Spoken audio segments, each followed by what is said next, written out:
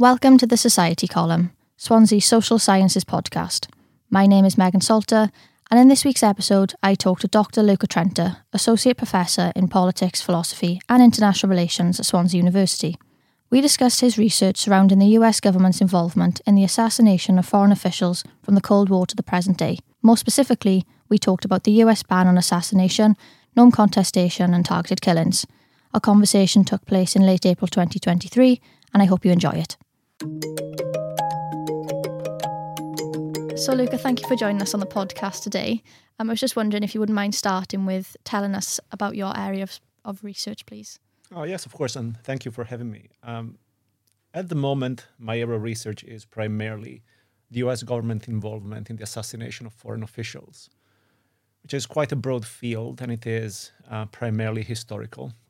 So I look at the evolution of US policy from the early Cold War, so mid-1940s, up until 2020, really, with the drone strike on Qasem Soleimani, ordered by the Trump administration. And I looked both at the history of US foreign policy and also at the language and the justifications that have been used throughout the various decades for the US government to become involved in this type of activities. So what led you to this specific area of research, Luca? Well, when I was doing my PhD, or towards the end of my PhD, it was really the high noon or the peak time of drone warfare with the Obama administration in office, and drone strikes had basically skyrocketed in the Obama administration's first term. And in its second term, the Obama administration found itself in the position of having to justify this policy because they were receiving criticisms from Congress, the public, NGOs like Code Pink, for example. And so the Obama administration sent out a lot of officials from the administration to give public speeches to justify drone strikes. And they also leaked a few documents that contained their sort of legal reasoning behind drone strikes. And so this created two elements of interest for me. One, I was interested in the language being used by the Obama administration. And so I looked at their justifications, their arguments surrounding self-defense, and so on. But something that kept cropping up in these speeches was a somewhat unconvincing effort by the Obama administration to tell us that what they were doing was not assassination, because assassination in the US government is prohibited by an executive order. And so that was the second element of my interest. So what is this executive order? Where did it come from? How did we get to this point? And so initially I started studying primarily drone strikes and the Obama administration language surrounding them. And then I started to get the feeling that the study of drone strikes was a bit too crowded, like a lot of people were doing it. I did not have the sort of technical or technological knowledge surrounding drones themselves to make a contribution. So I was looking primarily at the language. And so I thought, well, actually, why not study how this executive order on assassination came about? And I started studying it. And so I looked at the 1970s. There is a big media scandal based on what is called the CIA Family Jewels, which is a collection of documents with all the dirty things that the CIA has done in the early Cold War. This is leaked to the press. There are investigations. Congress runs its own investigations. And eventually, the Ford administration, which is in power at the time and is quite worried that Congress might establish a law that would very much constrain the conduct of the CIA, they kind of prevent any congressional legislation by publishing this executive order. And the executive order is really somewhat of a whitewash. It doesn't really constrain the intelligence community, but it does contain an executive order prohibiting assassination, which of course is very vague and leaves a lot of space for manipulation. So could you tell us one thing that you would like people to know about your research findings? I think there is a general understanding within media and in certain academic circles that, of course, assassination is something bad and morally reprehensible. And of course, the United States has this great reputation as a liberal democracy and the upholder of a liberal international order, which is very much debatable in itself. But the general understanding is that the United States did some very bad things in the early Cold War. It got involved in assassination attempts in the early Cold War, for example, against Fidel Castro with all sorts of gadgets. So that we can go into a discussion of all those gadgets if we want. But then there is a moment in the 1970s in which these dirty tricks of the CIA are publicly exposed. They are investigated. And out of that investigation comes what is called an executive order, which is a document signed by the president. And this executive order includes a ban on assassination, so a prohibition for US government officials to become involved in assassination. And the general understanding is that this is a very important watershed moment. So the US government kind of did assassination before the ban. With the ban, it completely stops up until 9/11, which of course creates a whole new international context for counterterrorism and so on. What my research is trying to show, I guess, is that there is a lot more continuity between pre-1975 and post-1975, and more generally in the US government involvement in assassination and the use of assassination. What is true is that after 1975, the US government finds itself in the awkward position of really wanting to do policies that are assassination, but it also cannot possibly be seen as doing assassination because assassinations are prohibited by a ban. And so the US government finds itself in the position of having to provide sometimes public, sometimes private justifications and legitimations as to why what they're doing, even if it really, really looks like an assassination attempt, is not an assassination attempt, is something else. So what they're doing is they are denying that their activities are assassination, and instead they're something else. So they are strikes in self-defense or strikes against command and control targets, but they're not assassinations, so that they can be publicly justified as something perfectly fine and not a violation of the ban.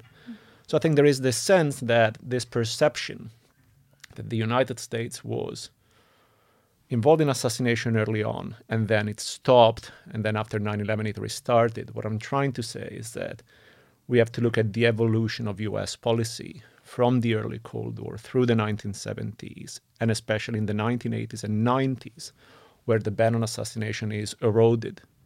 And it is this process of erosion that basically creates the foundation for post-9/11 activities that we see, such as drone strikes, targeted killings, and so on.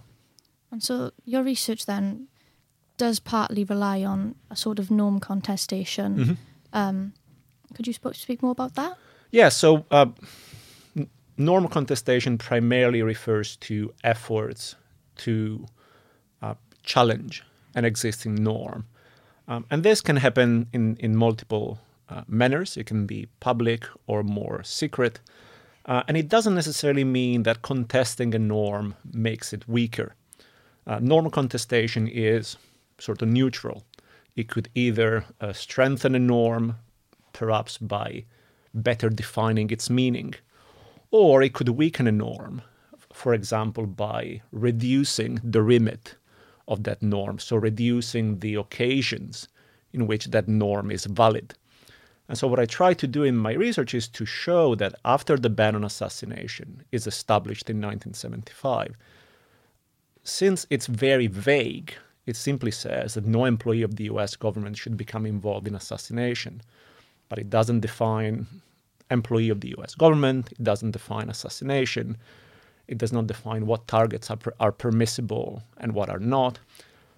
So building on this ambiguity of the norm, US policymakers, when they have a sort of strategic interest in pursuing a policy that could be understood as assassination, try to define it in a manner that either circumvent the norm or they try to reshape the norm. A clear example is in the 1980s, the Reagan administration really wants to get rid of Muammar Gaddafi in Libya. They try to do it by supporting proxies, but the proxies fail. And so eventually they decide to conduct an airstrike, a bombing of his headquarters and his tent. And this creates public criticism because people in Congress and in the media argue, how could you tell us that this is not an assassination? You're clearly trying to bomb Gaddafi. And what the Reagan administration argues is that basically it's not assassination. First of all, because it's in self-defense.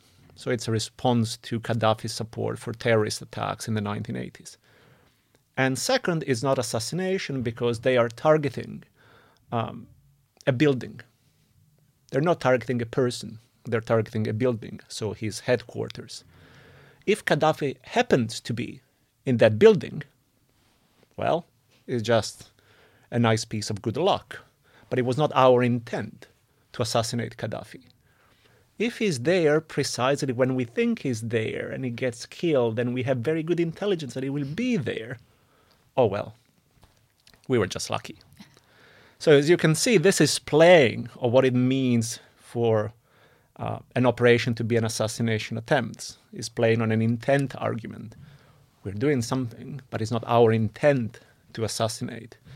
And so this intent argument and the self-defense argument really become the backbone of this process of norm contestation, and especially the self-defense argument will take off extensively after 9/11 and even under the Obama administration, when most drone strikes are defended on the basis of the self-defense argument and the imminent threat that, or so-called imminent threat, that suspected terrorists are posing. So why then do you believe that this area of research matters for the future? It's always very, very difficult for an academic to convince people. And this is very important. Like, it's not just my niche, nerdy interest. It's incredibly important. I think it's important because looking at the United States helps us put in context a bit some of the debates that surround often other countries' involvement in state-sponsored assassination. So it helps us contextualize this. But I think it's also quite important because in general, state-sponsored assassinations have become particularly prominent. We've had quite a few cases in recent years. For example, Khashoggi, the New York Times journalist that was killed, the Saudi embassy in Turkey. We had, of course, assassination attempts carried out by Russia with the Skripal poisoning. And we had also what I would call political murder. So this is when an individual not sponsored by a state has killed a public official. They're becoming more prominent, I think, than in the recent past. Centuries ago, they were probably more prominent, but they're becoming more prominent than in the recent past. And we have seen that there are a lot of strategic, political, and reputational consequences of these state-sponsored assassination. For example, after the Skripal poisoning, you had sanctions put on Russia. The UK government expelled Russian diplomats. So there were a lot of strategic and geopolitical consequences of these acts. And so it's quite important, I think, to study them, both to have, and this is the more academic side, a sense of their history, where they come from, why states engage in this practice, but also on the policy side, because it's important to understand how states have traditionally reacted to these state-sponsored assassinations, what reactions have worked, which ones have backfired, and so on. So there is, I think, both a purely academic, historical angle to the topic that maybe is interesting more to academically minded people. But there is also a policy angle that is quite interesting. And this is why I'm organizing a conference here in Swansea, which will kind of bring together experts on both sides, I guess. Thank you very much for the conversation, Luca. It's been really great to talk to you, and thank you again for being on the podcast. Oh, thank you for having me. Good luck with your conference. Thank you. Thank you for tuning in to the Society Column. The next episode will be released on Monday, and you can find it wherever you listen to your podcasts.